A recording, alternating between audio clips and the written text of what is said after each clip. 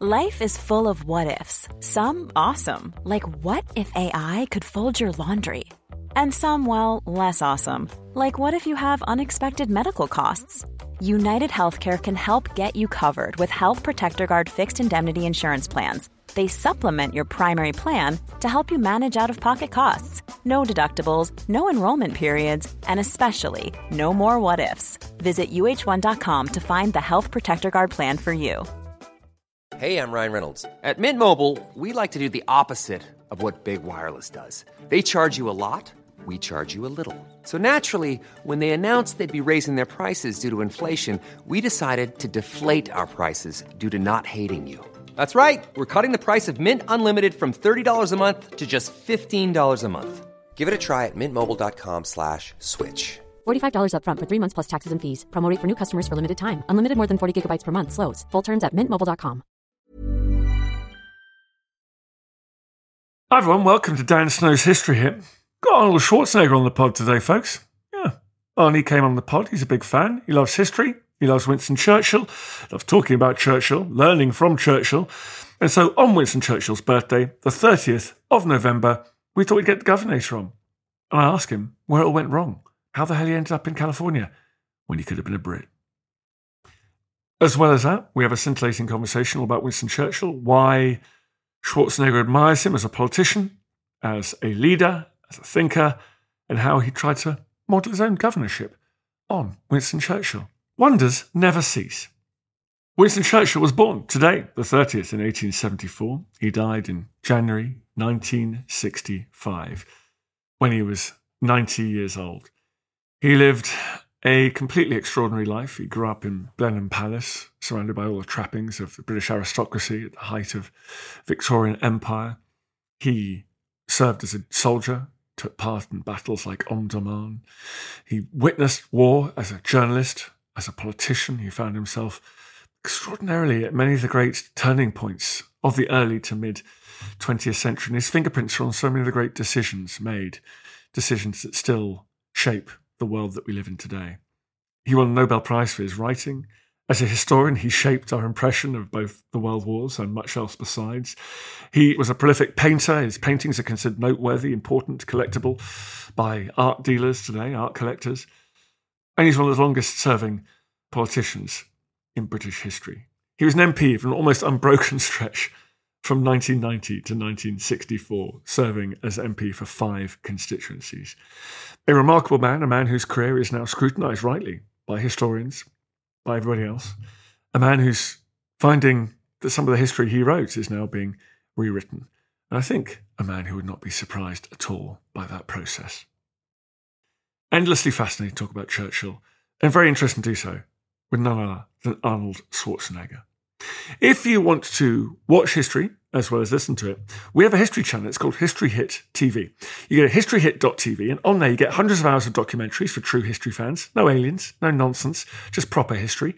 And we've got thousands of podcasts as well. So please head over to historyhit.tv. Now, because it's still the Black Friday weekend, annoyingly, I have to give you this code. Use the code Black Friday, and you get 6 months of History Hit TV for half price. It's such a bonkers deal. So many people are taking us up on this at the moment that I am going to die in penury. I'm not going to have any money to spend on these programs. There's going to be plenty of people to watch them. Anyway, go to historyhit.tv, use the code Black Friday, and you can take part in a revolution. We're transforming history online, on your phones, on your iPads, on your tablets, on your computers, and also on your smart TVs. You can watch it anywhere. This is the future, folks. It's the future of history. Please get involved. Historyhit.tv, use the code Black Friday. But in the meantime, here is Arnold Schwarzenegger. Enjoy.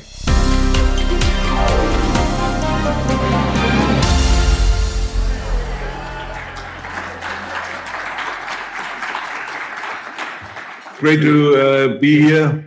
Great to smoke my Churchill cigar.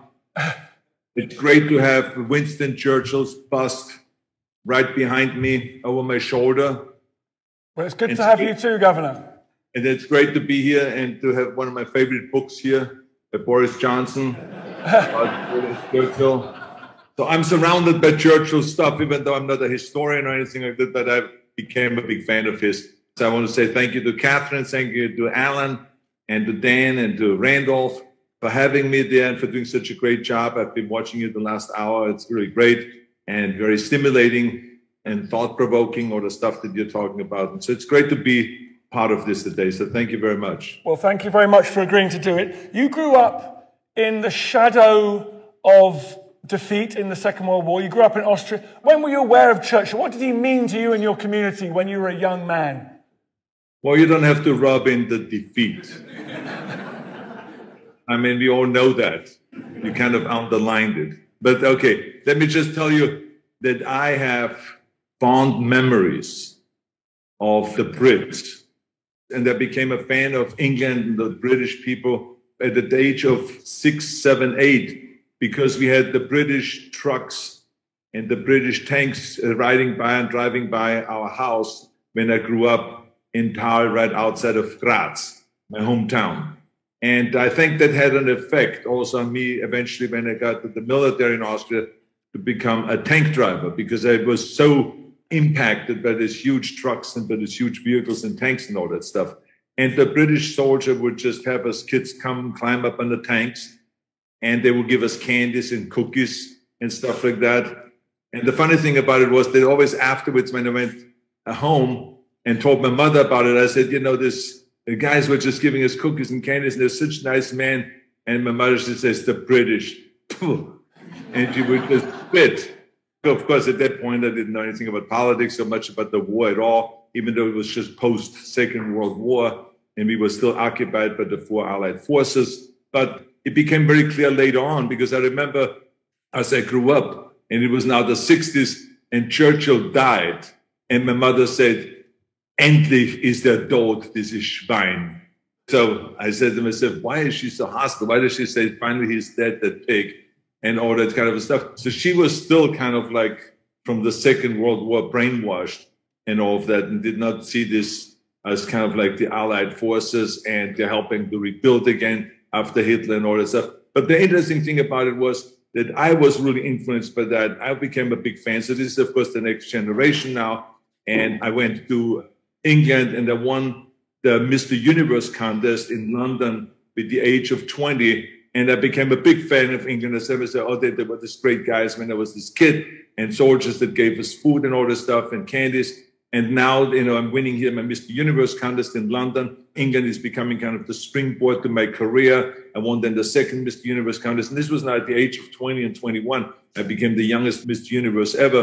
And also my idol was Reg Park, who came originally from Leeds and grew up there, worked his way up, became Mr. Britain and then Mr. Universe. So he was my idol. He was in the Hercules movie stories. So everything was kind of related to Britain. And then also this family, the Bennett family in East London on 335 Romford Road.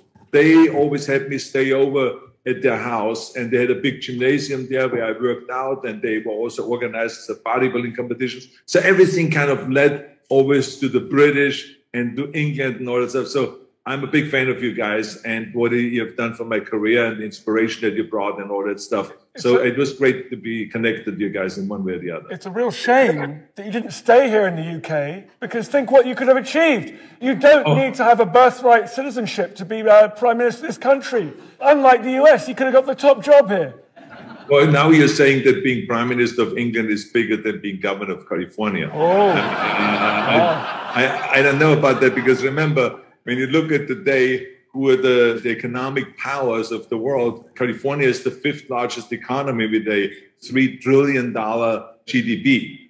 So that means that only China, Japan, and Germany and the United States itself is ahead of us. After that, we are in 5th rank. So we are ahead of England, actually, and France and Italy and all of those other countries. So this is how big impact that we make worldwide. And of course, that doesn't mean that you're any less or anything like this. I'm just saying it has actually gone back and forth.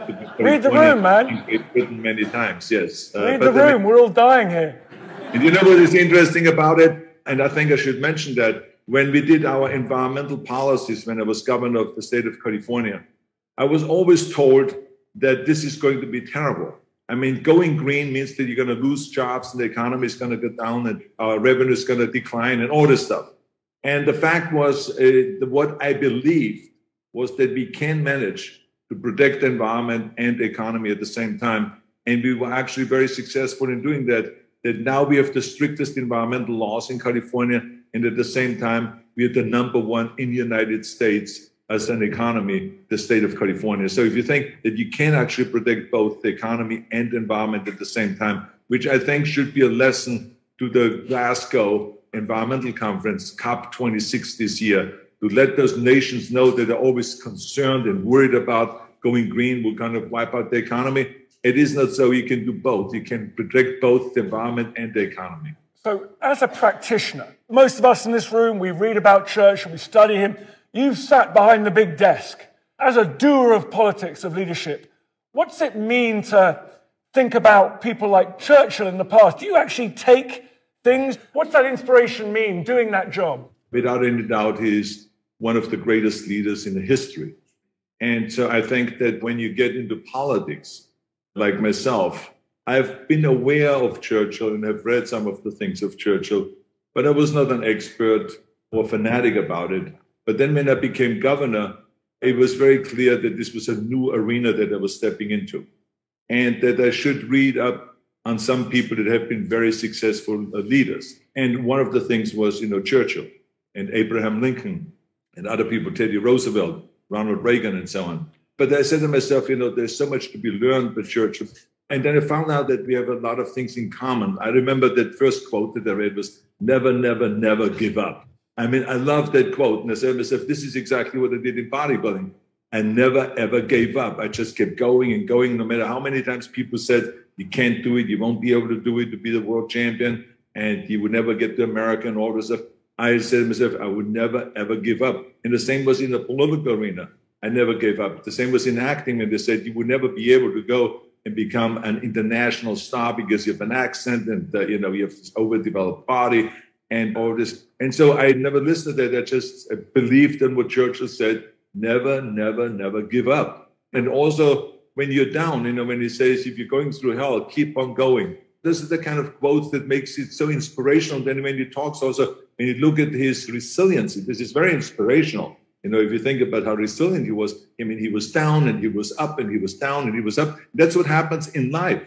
That's what happens in politics. That's what happens in a movie career. That's what happens in sports. Sometimes you win, sometimes you lose, sometimes the people are behind you, sometimes they're against you and all of this stuff. And I experienced that when I was a governor. It was like I won as an outsider to become governor of the state of California. But then, a year and a half later, we had a special election for some of the propositions that I wanted to introduce, and we lost. We lost all of the propositions, and then my poll numbers were down again. So, of course, then I went back to the Churchill book I read about how did he deal with those downs, and it was very inspirational to read those things, because the year later, when we had the re-election again for my campaign and to get re-elected, I won again with 57% of the vote. So I went through this roller coaster ride. And then again, when we had the recession, then my poll numbers went down again. Then they went up again. And so I think there's so much to be learned. And this is why I always say, we can learn from history, especially from very historic and great people like Churchill. And I think it was very helpful to me going through my political career and going through the ups and downs. And they had great, great advice for those kind of things. And also, that when you realize that democracy is one of those interesting things, that you find the shortcomings of democracy when you sit there as a leader. But I think that there was no one that put it better than he did when he just said, that democracy is the worst system, but it is still better than all the others. And I think that he's absolutely right with that. There is no better system. No one has come up with a better system, but it has its downsides and it has its failures and stuff like that. And we can see this right now in America, and we can see it, I think, in other places around the world. I'm interested, Governor, in the fact that Churchill achieved many of his greatest moments in coalition governments here in the UK, working with politicians from across the spectrum. And a lot of your most recent work, you seem to be in that field. You seem to be talking about bipartisanship in a country that's infamous at the moment for its partisan divides. Well, I think the evil about politics is that they only think political, and they only do what their party prescribes and what the platform is. And so there are so many issues. Like, for instance, let's take the environmental issue. There is really no Democratic air and there's no Republican air. We all breathe the same air. So we all have to fight to get rid of pollution, because pollution kills 7 million people a year. So how can you make this a political issue? But the politicians and the parties will make it into a political issue. Luckily, you don't do that in England, because I've seen conservative governments endorse environmental changes in protecting the environment. I've seen liberal governments do the same thing. So you don't have this problem. But we in America have a real problem there in this area, with everything being a political thing. How can you kind of argue and say it's a democratic issue? It's an issue by the Democratic Party, education. Well, education is something for everybody. Every child needs good education. What I'm fighting for, it doesn't matter if I'm a Republican or a Democrat, I'm fighting for equal education, that a black child has the same opportunities that a white child, and there's a Mexican child and that a Latino child has the same opportunities as an Asian child, that everyone, no matter what your income is, should have the same opportunities to have great education. And so to me, this is not a Democratic issue, a Republican issue, or conservative issue, or liberal issue. I said, this is an important issue to all of us. So this goes on and on and on. This kind of, it's healthcare, it's the same thing. The question is just to me, how do we insure everybody in California when I was governor? And then all of a sudden the Republicans said, oh, you're hanging out with Teddy Kennedy too much. So I said, what does this have to do with Teddy Kennedy? They say, well, he's a healthcare fanatic about universal healthcare. I said, me too, I come from Austria. Everyone was insured in Austria. Why California is this very powerful state, and we have so much money here, and we have the wealthiest people here. Why shouldn't we have everyone insured? So to me, there's a common sense things. So I didn't have a coalition. I just had to find the art of working with the other side, the art of bringing Democrats in, and started working with the Democrats. So this is why when I became governor of the state of California, I just looked at the list of things that the Democrats were interested in, and then the things that the Republicans were interested in. And you can let her do something with them, okay? Not just stand around. So anyway, we just were kind of like looking at the list of things. And then I said, okay, the Republicans want to go and get infrastructure. I want to get infrastructure. And the Democrats want to get infrastructure. So we started negotiating about infrastructure. And then we started talking about education. Then we started talking about after-school programs. And we went through the list of things that we can do together. And then we started tackling the things that maybe we disagreed upon. And so this is exactly what we did. So some people, like in Austria and in Germany and in other places, they have coalition governments. We only have two parties. So therefore, I had to kind of reach across the aisle and work with the other side. And it was very well done, because the bottom line is that I don't see the other side as villains. It doesn't matter if to me, if it is a communist, if it's a socialist, or if it is a conservative, or whatever it is. I want to work with everyone together so you get the work done that is good for the people. That is the bottom line. To me, it is more important to be not a party servant, but to be a public servant. I always wanted to be a public servant. And this is what also goes back to Churchill, because Churchill was not an ideologue. I mean, he could see that sometimes the Conservative Party left him, and then he was a liberal, and then he felt that they left him. So he became a conservative. He went back and forth like that, because all he was interested in is in fulfilling the agenda and moving forward and making life better for the people of Great Britain. Now, a lot of people are asking me, obviously you need a lot of prosthetics because you're in a lot better shape, but would you ever fancy playing Winston Churchill in a movie? I think that has been done before, and I don't think that I could manage the British accent, to be honest with you. And I don't also think that I will be able to bulk up my six-pack as much as Winston Churchill did. No, you need prosthetics, of course. Since I've got you, I've got to ask about historical roles. What are some of the favourite roles you've played, or what character would you love to play from the past? Would you like to bring to the big screen? I specialized in kind of fantasy characters. It is, Terminator or Conan the Barbarian and stuff like that. But those are the characters I was always very good in playing. And we're doing another movie now, a sequel to Twins with Danny DeVito, where we find our third brother and all of that. So this is the kind of things that I do, but I don't play that much historical characters. You listen to Dan Snow's History. We're talking to Arnold Schwarzenegger about Churchill. Crazy. More coming up. How How did Hitler's sexuality shape his worldview? Why did the Black Death lead to the rise of the witch trials? And what are some of the sauciest scandals involving kings and queens at Hampton Court? I don't know about you, but this is the history I want to hear about. If you do too, then join me, Kate Lister, every Tuesday and Friday to find out the answers to all of these questions and more. Listen to Betwixt the Sheets, the history of sex, scandal and society, wherever you get your podcasts. Brought to you by History Hit. When you're ready to pop the question, the last thing you want to do is second-guess the ring. At BlueNile.com, you can design a one-of-a-kind ring with the ease and convenience of shopping online. Choose your diamond and setting. When you find the one, you'll get it delivered right to your door. Go to BlueNile.com and use promo code LISTEN to get $50 off your purchase of $500 or more. That's code LISTEN at BlueNile.com for $50 off your purchase. BlueNile.com, code LISTEN. Looking for the perfect gift to celebrate the moms in your life? Aura frames are beautiful, Wi-Fi connected digital picture frames that allow you to share and display unlimited photos. It's super easy to upload and share photos via the Aura app. And if you're giving an Aura as a gift, you can even personalize the frame with preloaded photos and memories. And also remember, when using messaging apps, they shrink the photos. You cannot print those out. You cannot blow them up. This is high quality imagery going to one of the most important people in your life.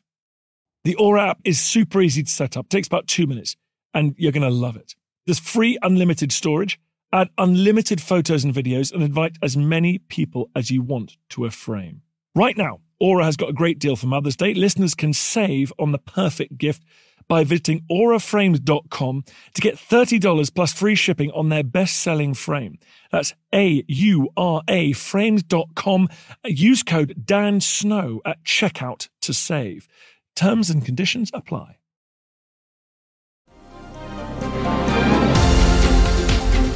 Okay, we've got obviously lots of people keen to ask questions here, Governor, if that's all right. You're okay to take a few questions?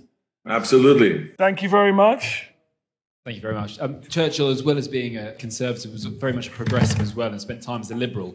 How do you think, if Churchill was to enter the American political scene today, he would be received? I think very well, because, remember one thing, that what we are lacking is having balls. And I think that he was known for that. I remember when I asked Dino De Laurentiis, one of the most famous producers in the world, in the history of movies. He made over 500 movies, and I did Conan the Barbarian with him, and Conan the Destroyer, and Raw Deal, and other movies like that. So he became kind of a mentor of mine. And I said to him, Dino, how could you be so successful? And he said to me, he says, Schwarzenegger. He was Italian. He's a Schwarzenegger. In Italy, we have the 3 C's. I said, what are the 3 C's? And he says, cavallo, cuore, di coglione. And he grabbed his balls. So I said to myself, he's absolutely correct. That's what it takes to be successful. And this is exactly what Churchill had. He had a great brain power. He had great intelligence. He was very, very smart. He had an extraordinary heart, but he also had balls. He had balls to make the right decisions, even though people were hating him sometimes for that. But he knew it was the right thing to do, especially before the Second World War, when others were feeling like they should make peace with Hitler and kind of almost surrender to him and to work with him. He knew that you can't work with that guy. That guy was just a maniac, and he was not to be worked with, and there will only be war. That's the outcome. And he was absolutely right. So, that took balls to do that. And this is exactly what we're missing today in politics a lot of times. People don't have the courage anymore to do those kind of things that needs to be done. They are rather just listening to the labor unions, who is paying for their campaigns. Like, for instance, for a politician, not to have the courage to go and say, we're going to go and stop fossil fuels within the next 20 years. Or we're going to go and stop, the regular big engine cars that are fueled by fossil fuels. We're going to create the hydrogen-fueled engine. We're going to create the electric engines, and we create technology where the cars will be even more powerful, but where we can power the cars, where we can power the cargo ships. Let's not forget the 15 biggest cargo ships in the world, polluting more than all of the cars together. So we can go and make those changes. but they don't have the balls to do it because they want to kiss up to the fossil fuel industry. I mean, remember that Donald Trump tried to bring back coal. I mean, it's like bringing back Blockbuster or fax machines or something like that. It's crazy to do those kind of things. So, I mean, politicians need to have the guts to do that. I remember that when I was governor, there was many times the question, should I just go along with the federal government or not? Because the federal government said that, Arnold, you cannot control greenhouse gases in California because they are not a pollutant. So I took the federal government to court. The federal government was also Republican. I took them to court, and we went all the way to the Supreme Court, where the Supreme Court finally said, yes, with conservative judges, yes, greenhouse gases are pollutant, and therefore we can regulate our own air. Well, how much brain power does it take to figure out that, the exhaust that comes out of the exhaust pipes from cars is a pollutant? But I mean, there were people that fought that. And so, I had the courage to do those kind of things. I had 15 of the biggest car manufacturers sit in my office and say, we're going to sue you, we're going to sue California, we're going to sue everybody because you're not going to tell us that we should lower our emissions. And I said, go ahead and sue me. I didn't back away. They promised me they're going to spend millions of dollars against me. They're going to do everything that they can to derail my campaign, and I would never get reelected. And I found all of those threats. The other politicians would start shaking about it, and I just laughed about it.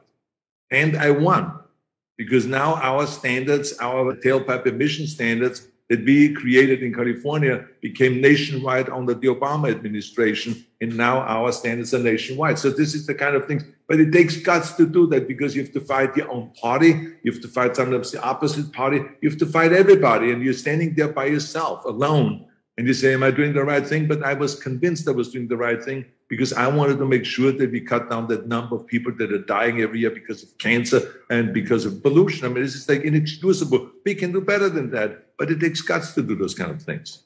Governor, thank you. The question is, the theme of the conference is Churchill and freedom. Can you tell us what freedom meant to you growing up in war-torn Austria, the product of extremism from the Nazis? Well, I mean, I had all the freedom in the world when I grew up, and because it was the post-war. I was born in 1947, but I was suffering when I grew up of the after effect of the war because, as you already said so eloquently, we lost the war. And because we lost the war, there was a bunch of losers around that couldn't yet digest this whole thing of losing. And they were drunk a lot. There was a lot of alcoholism going on. There was a lot of post-stress syndromes that people didn't acknowledge then, that when you come back from a war, what it does to your mind and to your brain and to your psychic and all that stuff. And so there was alcoholism, there was violence around it. We were hit all the time when we were at home. And my friends, the neighbor kids, they were hit all the time. So it was this kind of crazy kind of thing where you just said, I can't wait to get out of here. And that, I think, gave me the inspiration to really kind of look for a way out. What can I do to get out of Austria and to get out of this kind of misery, what I interpret as misery? So I think that I wanted to be free from all of that. And when I was 10 years old, I watched a documentary that we had in school about America. And I saw the high rises, and I saw the huge bridges, the Golden Gate Bridge, and I saw the 6-lane highways and the Cadillacs and all this fancy cars driving around in Muscle Beach and Hollywood and all this. I said to myself, this is where I want to be.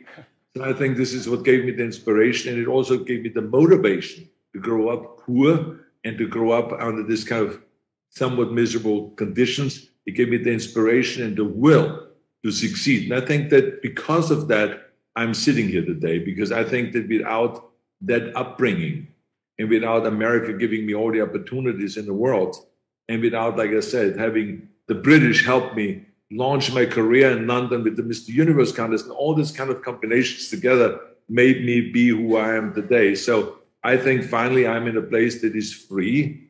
But I mean, at the same time, as we hail the idea of freedom, we also have to connect it always with our obligations, because with freedom comes also duties and obligations. We cannot just look for, I want to be free, and freedom is great and all this stuff, but we also have to think about what obligations do we have as a society to work together. It's no different than a sports team. You have, the more a team, a basketball team or a football team or a soccer team works together the less they think about their individuality during the game, but more as a group together, the more successful they are. And the same is also in politics. We have to go and work together. That's how we're going to be successful. If it is with the COVID situation, if it is with educational situation, if it is environmental issues, or whatever it is, or kind of like reaching out and helping the underdog, the more we work together on those issues, the better it is for everybody, rather than just to think about ourselves and I'm free and my freedom is the most important thing. So this is so great, but we have to also have a certain kind of responsibilities that we have to connect with that. We've been friendly for many years with Rabbi Marvin Heyer from the Simon Wiesenthal Center, who is himself a great Churchillian. I know you've talked about dialogues you've had with him about understanding history, especially Germany and Austria in the 1930s and 40s, and your own explorations of that. Can you talk a little bit about that experience and what that's taught you? Well, I felt after having come to America and learning more here about the Second World War and learning more about the history, which we were not taught in Austrian schools the best way, I realized that I, as the next generation, have to do everything I can to not let that happen again. So I took this very seriously and I tried to figure out how can I help. And through some coincidence, Rabbi Heyer reached out to me and says, could you help us here in Hollywood with getting Hollywood celebrities involved in fundraising activities for the Simon Wiesenthal Center? And I said to him, I said, look, I would do everything that I can to help you. I said, because to me, this is a way of kind of giving back and doing something that is very important to our generation. So those things never happen again. We got to go and talk more all over the world about inclusion, about fighting prejudice. I mean, there's a prejudice core, I think, in all of us. But we have a brain, and we can fight that. We are not animals. We have a brain, and we can fight that. And so this is why it is important to make people aware of that. So I wanted to support the Simon Wiesenthal Center, and I brought in great producers and studio executives and actors and so on, and they started really raising a lot of money. They were able then to build this huge center in Beverly Hills, the Simon Wiesenthal Center. I was a big fan of Simon Wiesenthal and his work. I met with him many times, and they celebrated even his 80th birthday here in Los Angeles. And he was a wonderful man. And so I've been a big supporter of that. And I think we have to do that. We all have to continuously work on getting rid of our prejudice and being inclusive and always asking ourselves, are we really working hard to make everyone have the same kind of chances, the same kind of opportunities and so on? And if not, then we have to go and work towards that to get that happening. Because to me, there's no reason that anyone should suffer because they don't make enough money or they don't have enough food. Or like, for instance, in Los Angeles, the homeless. I mean, we have 68,000 homeless in Los Angeles. This is a total failure by the politicians, not by these homeless people. There's homeless people, there's a lot of them working. There's working homeless, but they can't afford anymore that $3,500 single unit apartment. There's a one bedroom and it's $3,500. So this is crazy. And who created this $3,500 apartment was the politicians, because they had this no growth philosophy and attitude in the 80s and 90s, where they didn't let apartments buildings being built, and they made it almost impossible to get permits and so on. So now we are literally 500,000 to a million apartments short here in Los Angeles. And this is why it drives up the prices. And this is why now a lot of people cannot afford anymore to live here. That's why we have so many of the homeless. So this is created by politicians, not created by the private sector or by the homeless people, by the politicians. They've failed over and over. And so now we have to figure out together. It doesn't matter now if they failed or not. We know that. But now we have to figure out, Democrats and Republicans alike, they have to figure out, how do we get these people homes as quick as possible? How do we get them jobs that don't have jobs? And how do we get them mental care and to get them medical care and all of those kind of things? That is the bottom line. But all of this needs for us to work together and to be inclusive. And that's, I think, what the Simon Wiesenthal Center is preaching, is being inclusive and to make everyone equal and to be more open-minded about all this stuff. Governor Schwarzenegger, thank you for being here. I actually cast my first ballot when I was 18 for you in 2003. I'm a California export here. Winston Churchill effectively made the world we live in more safe because he invested in the future between framing the Cold War and potentially even a little bit of the European Union. You've helped the University of Southern California with the Schwarzenegger Institute. Can you speak to that and the importance of the next generation's understanding of how important policy is so that we can all live together in a global world a lot better? The Schwarzenegger Institute was created because USC, the university itself, was interested in having me join them. But at the same time, I was so interested in creating an institute because I didn't want to just stop from one day to the next all of this work that we have done when I was governor. So, after a certain amount of years, we have term limits here. So after the term limits are over, then you have to get out. But I was still so excited and enthusiastic about environmental issues, about healthcare issues, about education issues, and about creating infrastructure and all of those kind of things. And our problems that we have with the drought here, our problems we have with earthquakes here, our problems we have with the violence here, homelessness and all this stuff, and good politics and good government practices and so on. All of these kind of issues were still in me. So I said, I want to create the institute and I want to have this kind of discussions. So we get together just like you do. We get together and then we talk about those issues and we have the best minds come together. And of course, the institute is bipartisan. We don't look at things in the political way. We just want to solve the problems and help the world to solve the problems. So these are wonderful events that we have in symposiums and lectures and stuff like that. The whole idea is to turn on our young students that are at USC and to let them not just learn from the books, because the book knowledge is very good. But then when you can combine that with actual real life action and experiences, then it is much better. Then it really sticks. And so this is why we have interesting kind of guest lecturers and really smart people coming there and have always a few hundred seats available in these lectures for the students. So the students can sit there in the front row, that they can ask questions to those leaders, they can learn from those leaders and really learn about how to craft policy and how they can make a difference. Because so many times people feel like they cannot make a difference. Just the other day, my daughter was calling me, just to give you an example, and she was saying, today I got a call from the city hall and they said to me that my request to fix the holes in the asphalt there on a road behind the Brentwood Mart now finally has been paved. Well, she says, I've been bothering them for 2 months. I've been saying there's holes there and people just wipe out and they ruin their suspensions in the cars and people are dripping there and all this stuff. I think they should fix it. Well, it just shows you most people drive over those holes and they just say, oh, there's government people, they never do anything. The city is falling apart. Look at all this. They never do anything. They don't keep their promises. But my daughter just said, okay, let me pick up the phone and let me go on the internet and let me bombard them and just keep pushing and pushing. And she got it done. This whole road now is fixed and it is wonderfully paved and all this stuff. So it is kind of like we all have the power to create change. We all can be architects of change. All we have to do is just, and this is what I teach our students always, is think not only about me, but think also about we. We. That is the important thing, to be able to switch back and forth.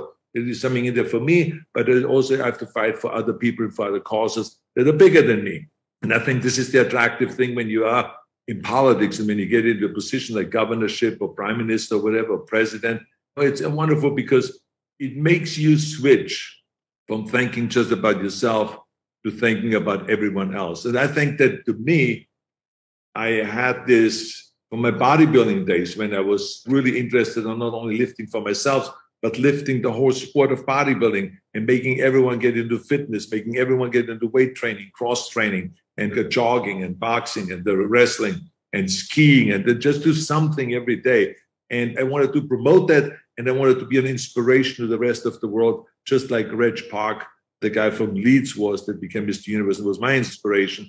So I wanted to be that inspiration to millions of people around the world. And now I want to be an inspiration to these young kids that are going to school when it comes to public policy, to not think in a political way, but to think about just how do we fix things? How do we get things done? And how do we make the life better in this country? And this is what it's all about. And this is what I'm teaching over there. I teach classes about the environment and about redistricting reform, how to make government operate better, how do we draw the district lines in a fair way and not let the politicians draw it, but let ordinary people draw it. And all of this, I get involved in things that sometimes people don't even understand what it is.